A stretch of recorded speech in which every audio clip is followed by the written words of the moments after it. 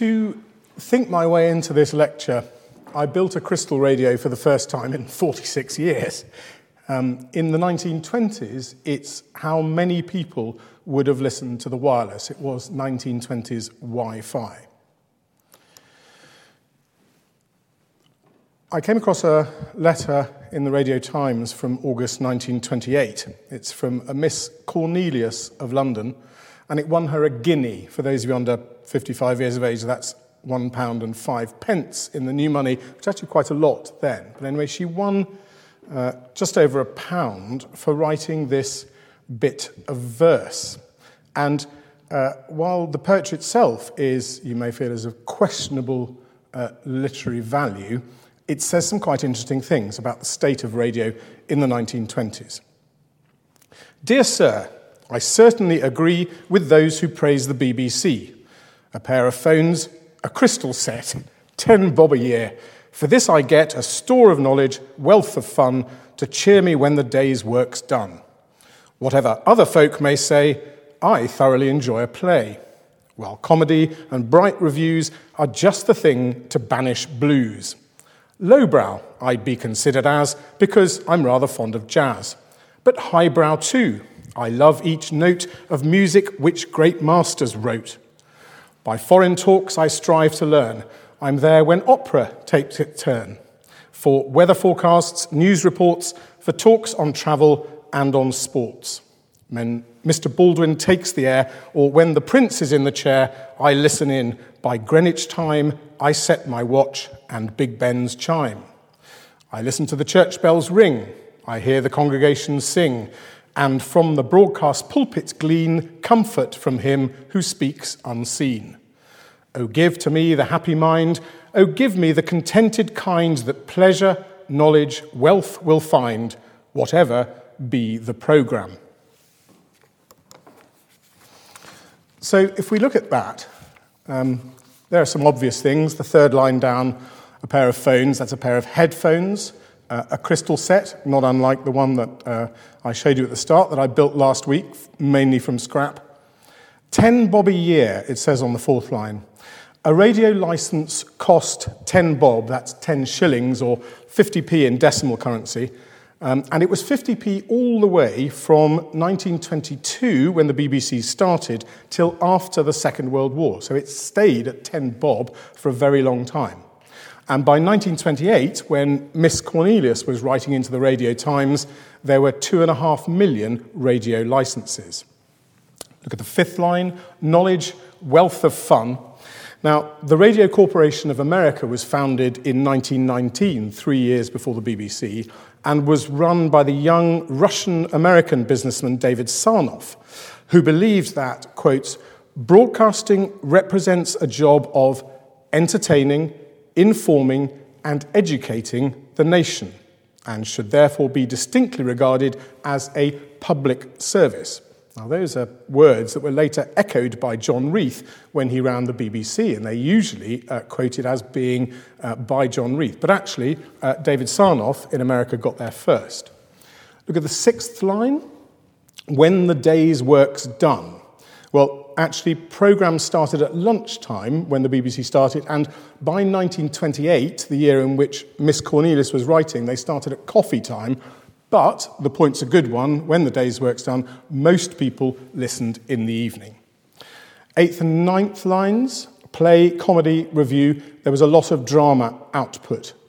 The comedian Tommy Handley pointed out that you needed completely different material for radio than you had done if you were performing in the theatre. And Handley reckoned that good material for comedy was radio itself, domestic things, because people listened at home, and radio announcers, who were the butt of many a wireless joke. So not the stuff of music hall, and Handley said you also had to invent funny and or distinctive voices. Obviously, visual gags didn't work. Fourth line from the bottom, lowbrow. So there was the lowbrow, highbrow debate at the BBC from the very earliest years. The first disc jockey was Christopher Stone in 1927, who gave very informal presentation of light music off gramophone records, but interestingly wore a dinner jacket to present on the radio, even though his style was itself very informal. But jazz, not very much. John Reith didn't like jazz, didn't want it to be broadcast, maybe because of its association in America with brothels. The two bottom lines, highbrow, great masters. There was a classical night, and for some there was too much highbrow, and for some not enough. If you look at the right-hand column, foreign talks learn, again, the three-point plan.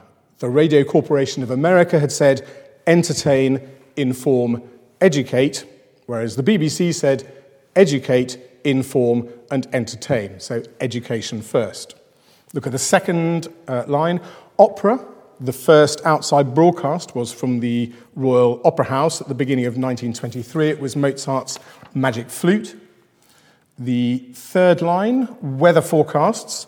The first shipping forecast was on in November 1922, on the very day that the BBC started broadcasting, and the first weather forecast was a little after that, on the 26th of March 1923.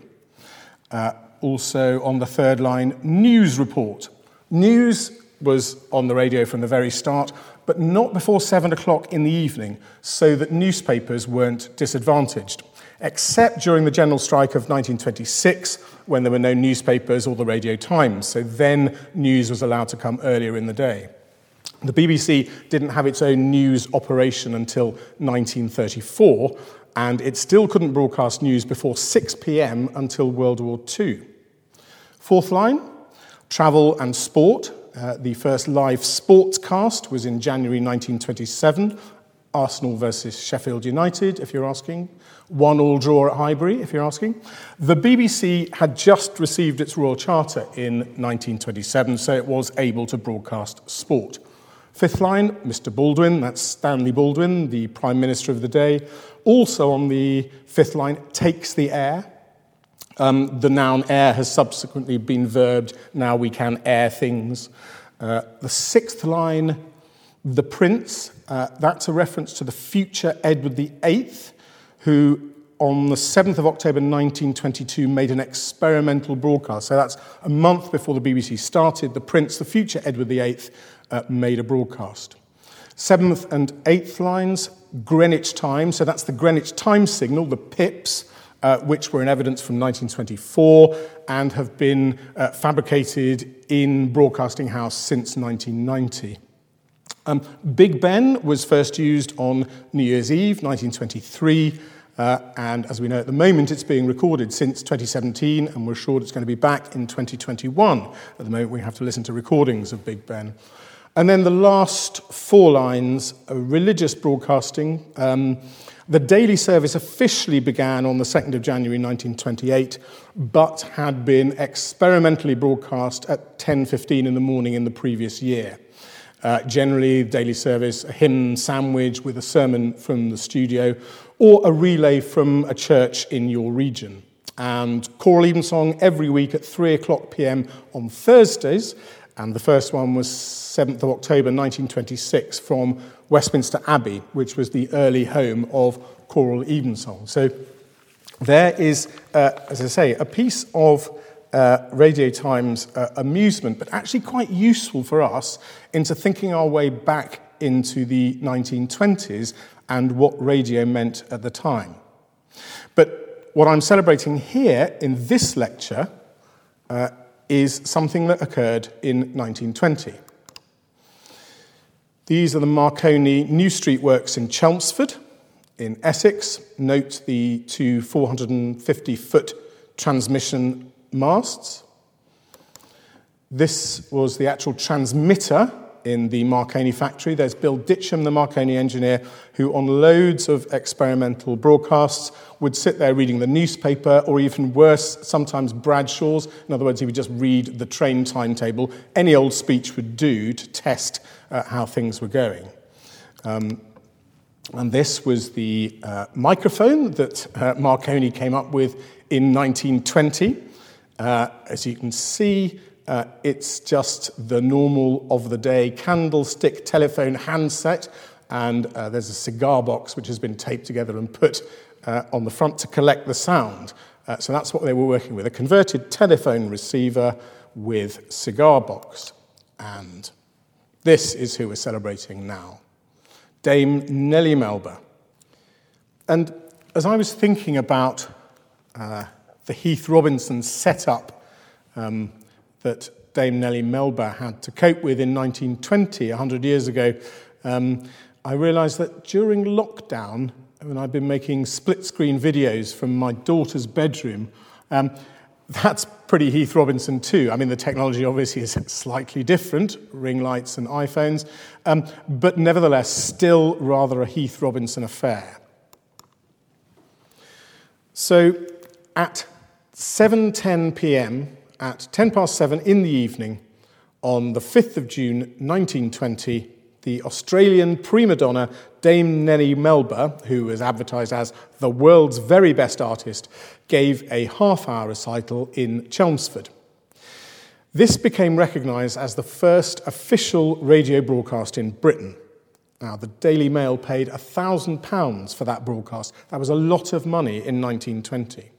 And the Daily Mail laid on a train for Dame Nellie, and stooges were hired to line the deliberately circuitous route from Chelmsford Station to the Marconi factory. And the reason they did this is so that they could have these fake fans all along the route who would then run and be fake fans on another part of the route, for which they brought a change of clothes for their subsequent appearance so that Dame Nellie wouldn't rumble the ruse. Now, the 59-year-old soprano sang from a workshop at the back of the Marconi Wireless and Telegraph Company, and she later described the Chelmsford recital as the most wonderful experience of my career. And get this, it was received all around Europe, as well as in Iran to the east and Newfoundland to the west. The Daily Mail called it a great initiation ceremony. It said, "The era of public entertainment may be said to have completed its preliminary trials." Well, as sponsor, it would say that. And here's what Dame Nellie Melba began with.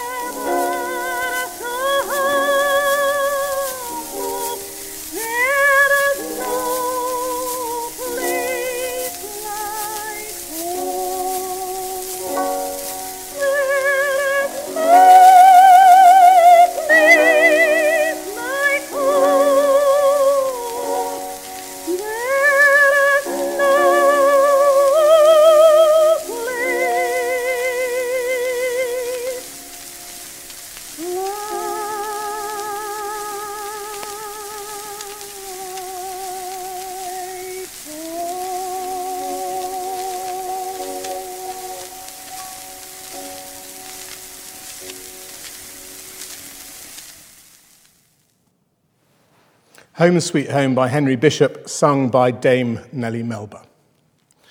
And there is a blue plaque in Chelmsford to commemorate where that broadcast came from. And famously, 3 years before he died, Marconi said, "Have I done the world good, or have I added a menace?" Marconi set up shop on the 7th floor of Marconi House at London's Aldwych, and the Marconi Company's London station was known as 2LO, and its first concert for voice, cello and piano was broadcast on the 24th of June. The Prince of Wales, later Edward VIII, broadcast on the 7th of October. From 1922 to 1932, the headquarters of the BBC was Savoy Hill, at 2 Savoy Place off London Strand. And 2LO was transferred to the BBC on the 14th of November 1922. A day later, the BBC opened in Manchester and Birmingham, and Newcastle followed on Christmas Eve. And by the end of the year, John Reith had been appointed general manager of the BBC, the British Broadcasting Company, as it was in 1922. On the 8th of January 1923, 8 weeks after it went on air, the BBC's first outside broadcast, part of Mozart's The Magic Flute, came from the Royal Opera House, and that was followed by many other outside broadcasts from the Opera House. And by May 1923, the musical director at the Royal Opera House, Percy Pitt, had become part-time music advisor to the BBC. Under Pitt's guidance, the 2LO Dance Band, the 2LO Military Band, the 2LO Light Orchestra, and the 2LO Octet became constituent parts of the BBC's musical provision. At the time, there was some anti-American feeling within the BBC. Within certain factions, American culture was regarded as vulgar. And as I said, crucially, John Reith, the BBC's general manager, did not like jazz. Opera, symphonic music, chamber music, song, choral music, brass band, light music, and dance music were deemed acceptable for broadcast. Jazz was not. And this advertisement caught my eye in the Radio Times, trying to blame the reason, trying to suggest that the reason that you didn't like jazz was because your loudspeakers weren't good enough. Now, this advertisement was taken from issue 1 of the Radio Times. The Radio Times slightly lagged behind the formation of the BBC in November 1922.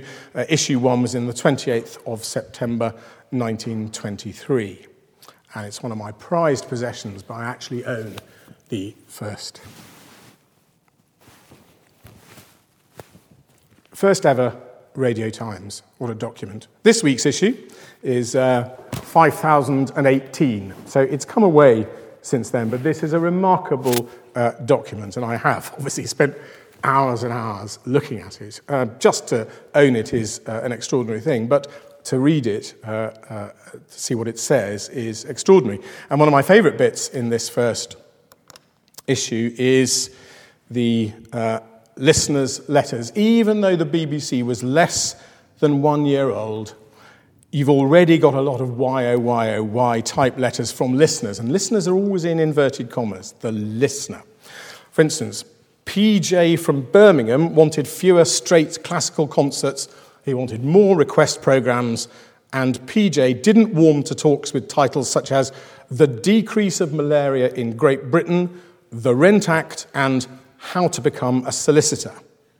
But Sidney Canning of Haverton Hill in County Durham reckoned that BBC talks were actually the best bits. And here's his reasoning. I quote, "You see, with talks, we get something to keep, as it were, which we can use afterwards. Whereas amusing things such as music give pleasure for a while and then are only a memory." I feel sure that Mr. Canning would have approved of Radio 4 were he alive today. Musically speaking, in 1924, the 20-year-old Stanford Robinson, Robbie as he was known, was appointed BBC chorus master. And in September 1924, Robbie formed the professional BBC wireless chorus specifically to sing Rutland Boughton's opera, The Immortal Hour. Now, The Immortal Hour is practically unknown now, although at the time it was praised to the heights by, for instance, Elgar, Ethel Smythe, Arthur Bliss, George Bernard Shaw, Vaughan Williams, and many, many more.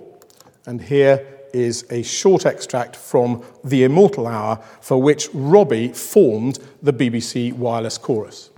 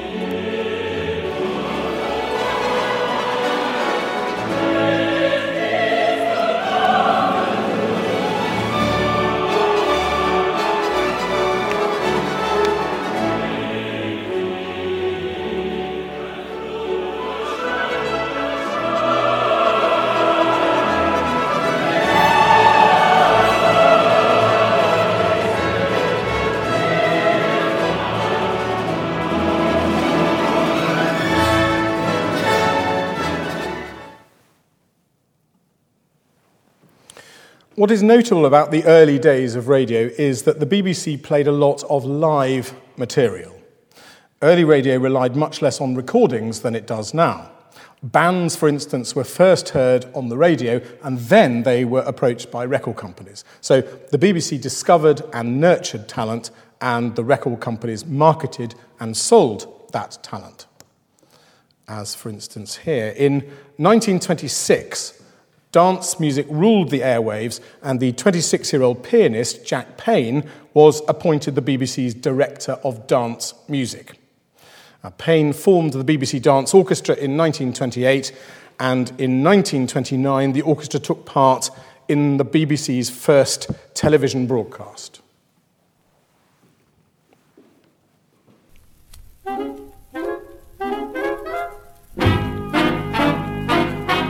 Whistling in the dark, I see the lights all over town, and I keep walking up and down while I am whistling in the dark.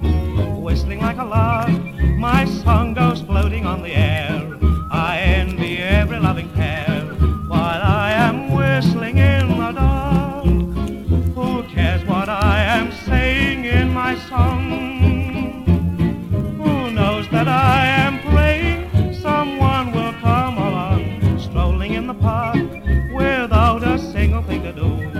The night is black and I am blue. That's why I'm whistling in the dark.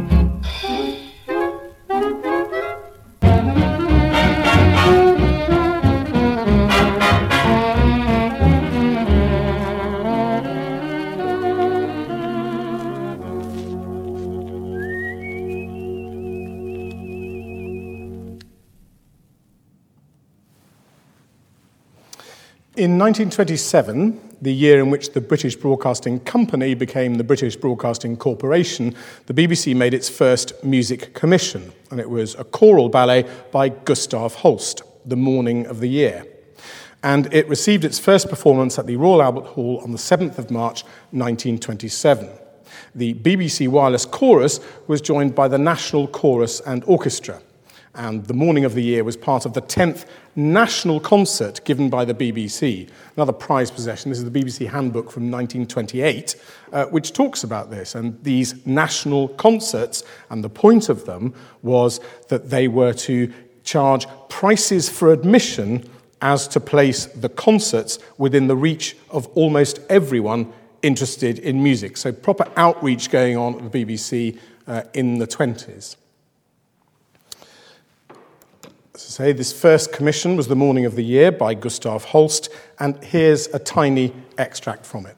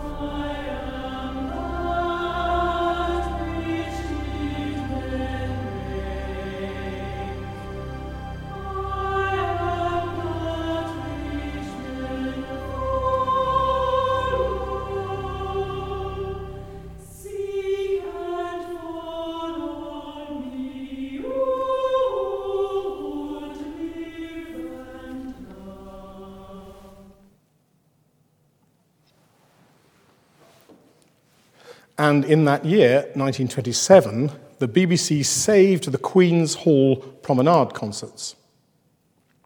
When the impresario Robert Newman had begun the proms in 1895, Newman stated that he wanted to train the public by easy stages, gradually raising the standard until I have created a public for classical and modern music, and the venue for it was London's 2-year-old Queen's Hall,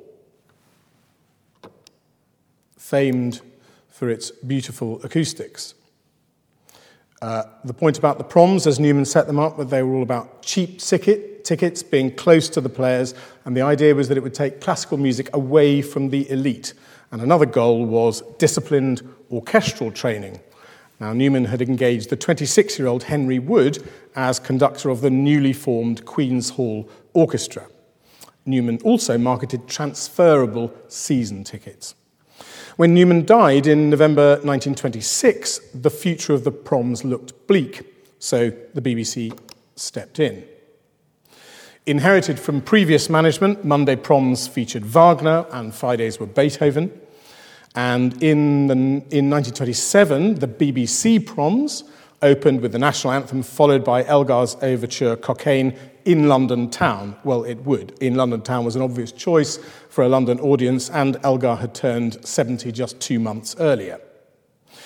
Now, orchestral provision at the BBC had got off to a grinding and not very successful start. The 18-piece wireless orchestra was founded under Dan Godfrey Jr., and the forces rose to 37 players for special occasions. This was sent to the Radio Times in memory of Tannhäuser, murdered by the London Wireless Orchestra, 19th of September 1923. And the editor goes, absolutely fine to have criticism, it gives me stuff to publish and you're absolutely entitled to your own opinion. But it seems it wasn't just the opinion of this anonymous writer.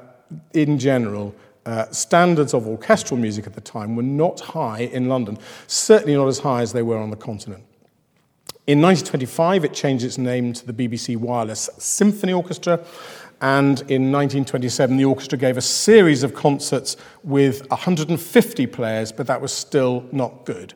And it was made worse by the fact that the Berlin Philharmonic came over to London and showed them how it should be, and then the Concertgebouw Orchestra came over from the Netherlands with Willem Mengelberg, the New York Philharmonic with Toscanini. They all visited London, and there was no doubt that London needed to pull its socks up. So, in response, Sir Thomas Beecham tried to form a BBC radio orchestra, but sadly at that point it didn't happen. But at the end of 1929, Edward Clarke, programme planner at the BBC, hatched a plan for the formation of an orchestra of 114 full-time players who could then be split into 4 smaller groups. And this resulted in the formation of the BBC Symphony Orchestra under its first conductor, Adrian Boult. And the orchestra was a very special composition. It was seasoned players, but the rank and file players were very young. Most of them were just fresh out of music college. So it was a mixture of the experience and the inexperience, and the sound was absolutely dynamic. Here they are, his Boult and his BBC Symphony Orchestra. And here's Adrian Boult himself briefly introducing his orchestra. This is the BBC Symphony Orchestra. We are going to play you a part of Elgar's first Pomp and Circumstance March.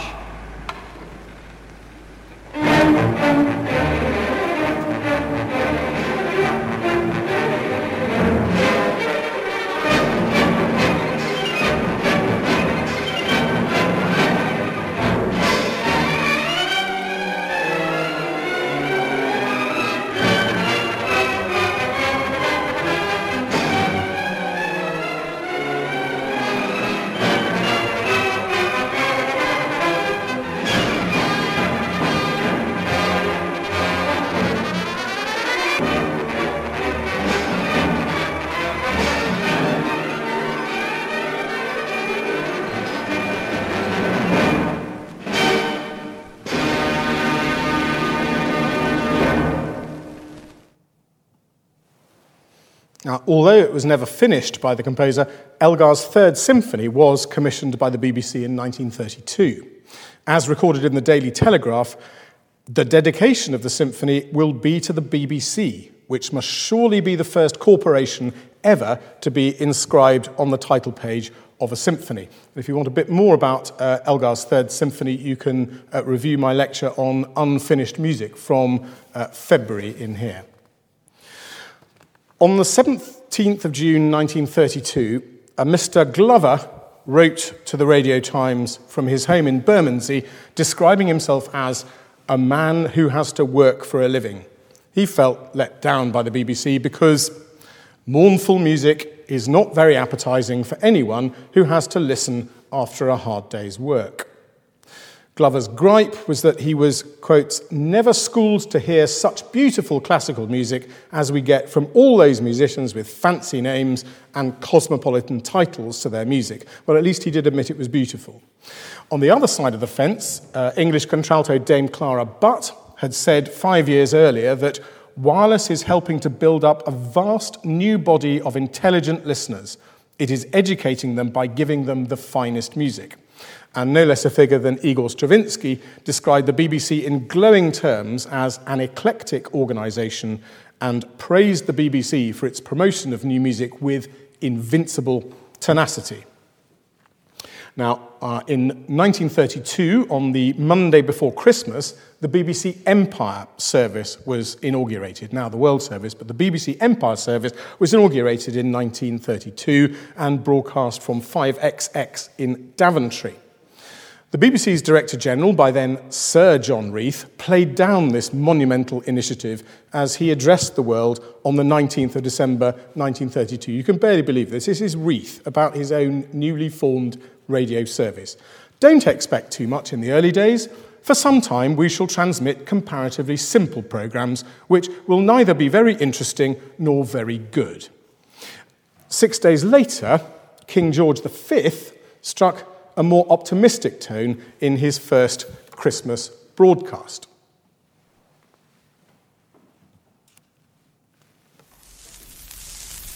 I speak now from my home and from my heart to you all.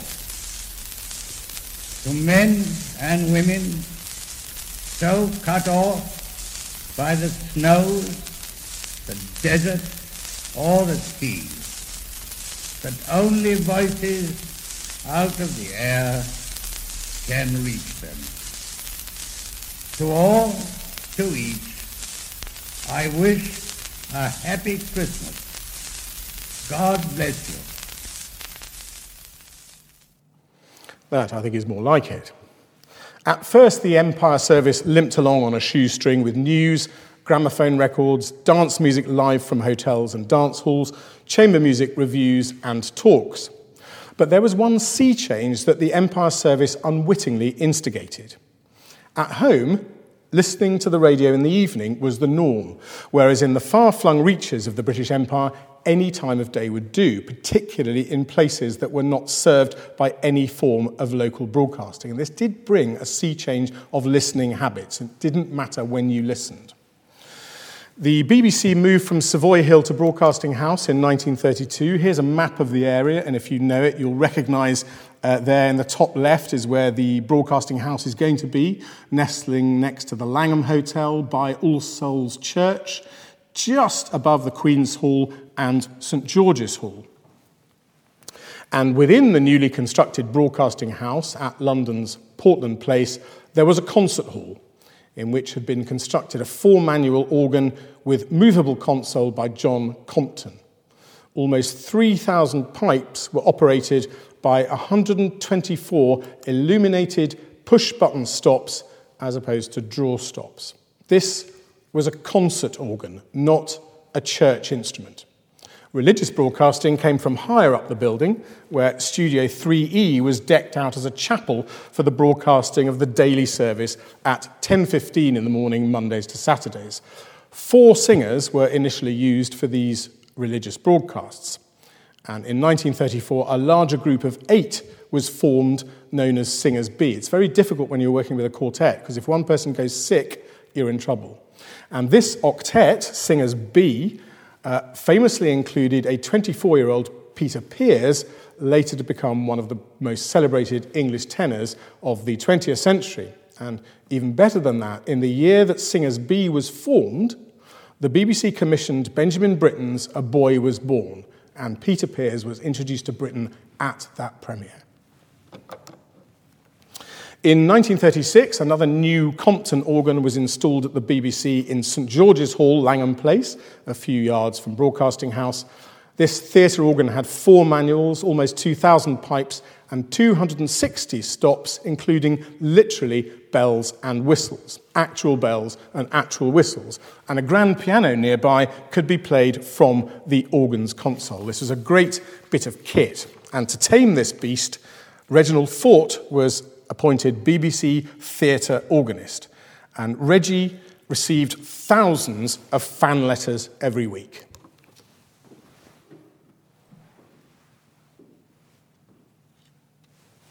Now I'll give you a representation of a storm.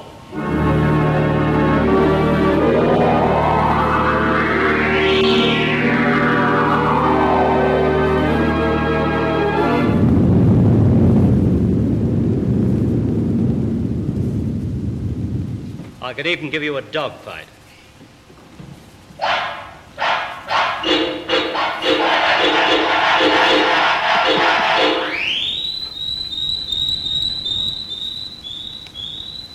But I expect the most popular music that will be played on this organ will be rhythmic music like this.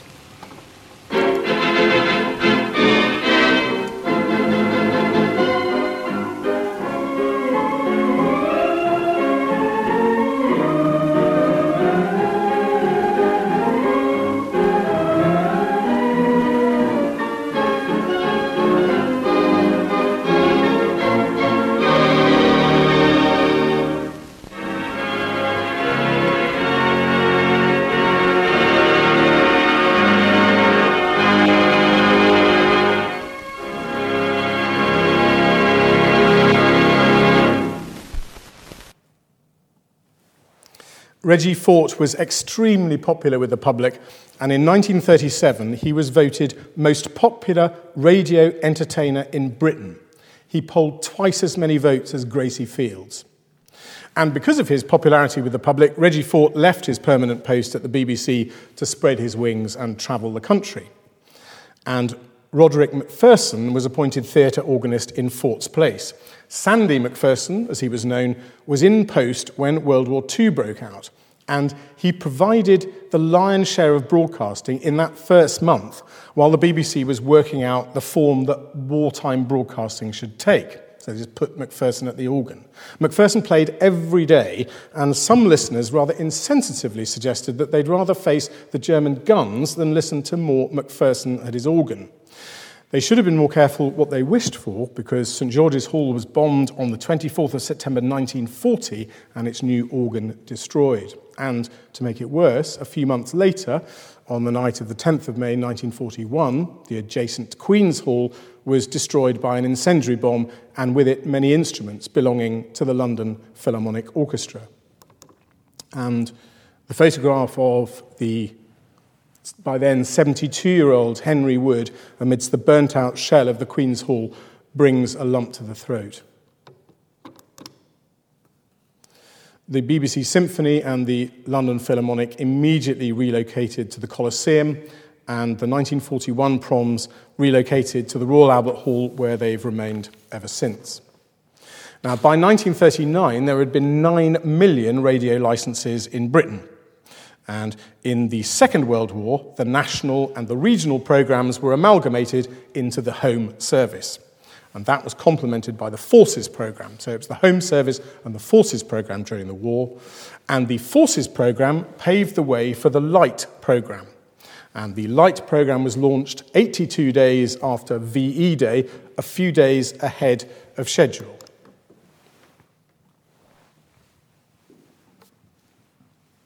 Good morning, everyone. This is the BBC Light programme on wavelengths of 1,500 and 261 metres. It's the first time we've said those words, BBC Light programme, which we hope are going to mean for you now and in the days to come all that is best in radio entertainment from 9 o'clock in the morning to midnight. Now I'm handing over the microphone to a colleague who will bring you the news. Japanese warships damaged in Tuesday's... Now, the Light programme was not just Radio 2, as we now know it, because there at that point was no specifically classical music station as yet. So it broadcast a whole wealth of things. On its first day, You still had Sandy. Sandy McPherson was still there, playing his organ early on. There was a saxophone quartet, a couple of light plays, a quiz, some sport, a church service, great music, it was called. That's Haydn, Mozart, and Beethoven, of course. Hymns, the Torquay Municipal Orchestra, a male voice choir, BBC recordings of the émigré Austrian tenor Richard Tauber, and the band of the Grenadier Guards.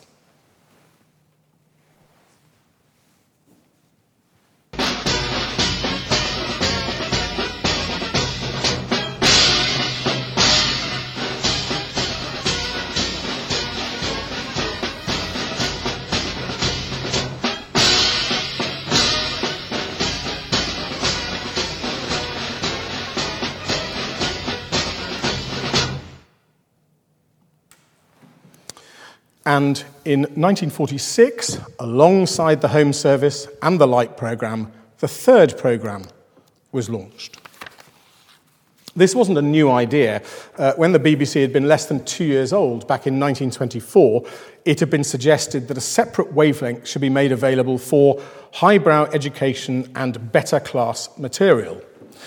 Early BBC programming, with just the one channel essentially, had had its critics.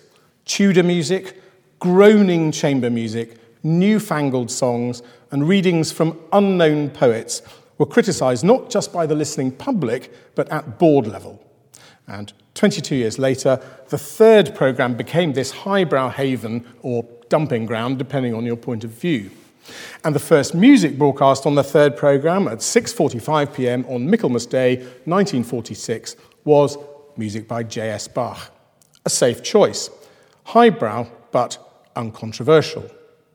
It was Bach's Goldberg Variations, but here's the thing, played on a harpsichord, not a piano, and by a woman, Lucille Wallace. Perhaps predictably, an all-English concert followed, which began with a special commission from 33-year-old Benjamin Britten, his festival overture, and then music by Handel and Purcell. Later on in the evening, more English music by Vaughan Williams, Arthur Bliss, and Parry. And then by way of balance, because the third programme aimed to be international, it played from France Nadia Boulanger's pioneering 1937 recordings of madrigals by the Italian Baroque composer Monteverdi.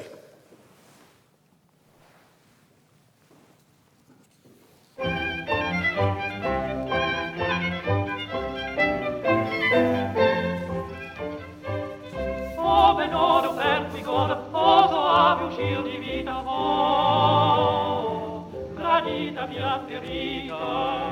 Oh, gradita mia ferita.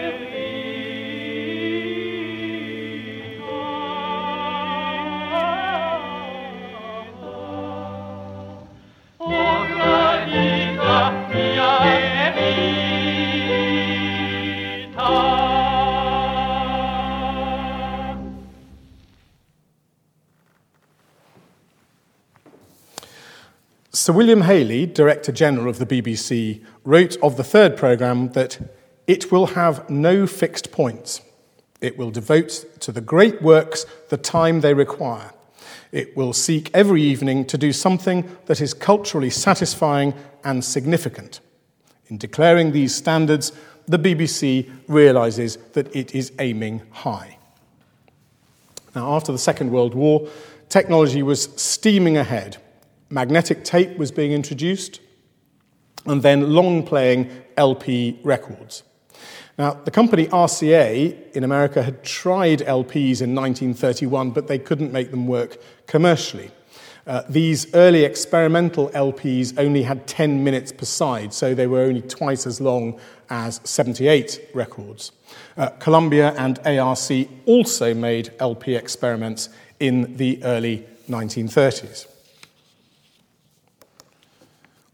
Now, the first LP was of the second greatest baritone of the 20th century, Frank Sinatra. It was his first studio album, recorded by Columbia Records in Hollywood and New York in 1945, and it was released originally as The Voice of Frank Sinatra in March 1946 on two 78s. That's the cover you're looking at here. So originally released on 78s. And then it was re-released as a 10-inch LP 2 years later in 1948. You go to my head with a smile that makes my temperature rise, like a summer with 1,000 Julys. You intoxicate my soul with your eyes.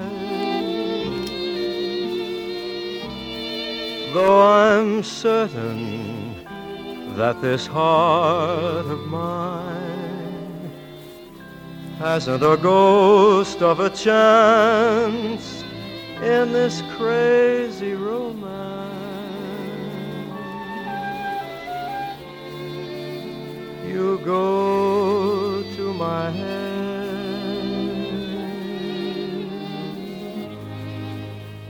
you go to my head.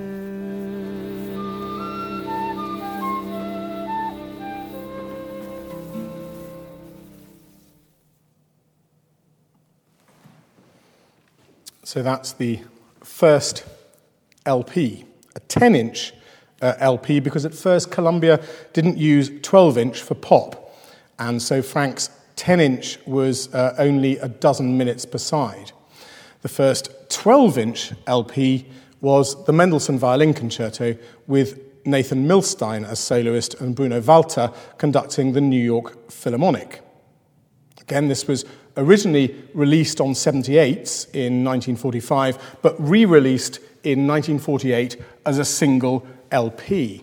Now, the benefit for classical music, I think, should be fairly obvious. If you're listening to the Mendelssohn Concerto, you finish the first movement, that's fair enough. There would normally be a cough break in a live concert, so you don't mind turning the LP over from side A to side B.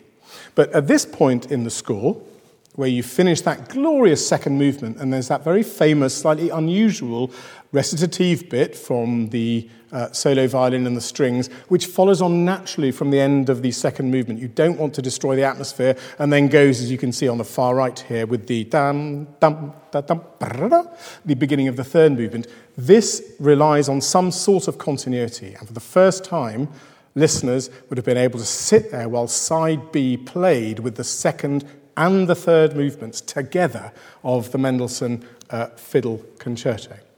And so this was the first 12-inch LP released on the 21st of June 1948 with Nathan Milstein on the violin. And I will finish with, it had already become quite a famous performance because many people had seen it live in concert, and then it had come out in 78. But I can only imagine the thirst for this first 12-inch LP, as I say, with this wonderful thing that you didn't actually have to turn over between the second and the third movements. But here's the end of the concerto with Milstein.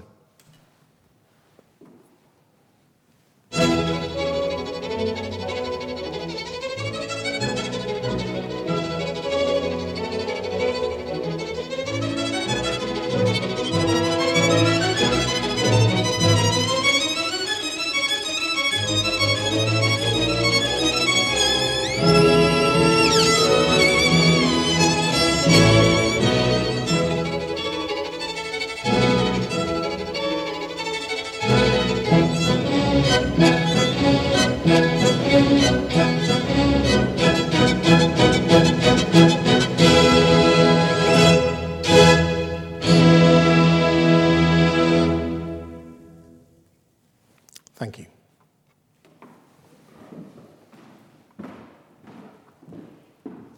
Jeremy, thank you very much for what was a really, really interesting lecture.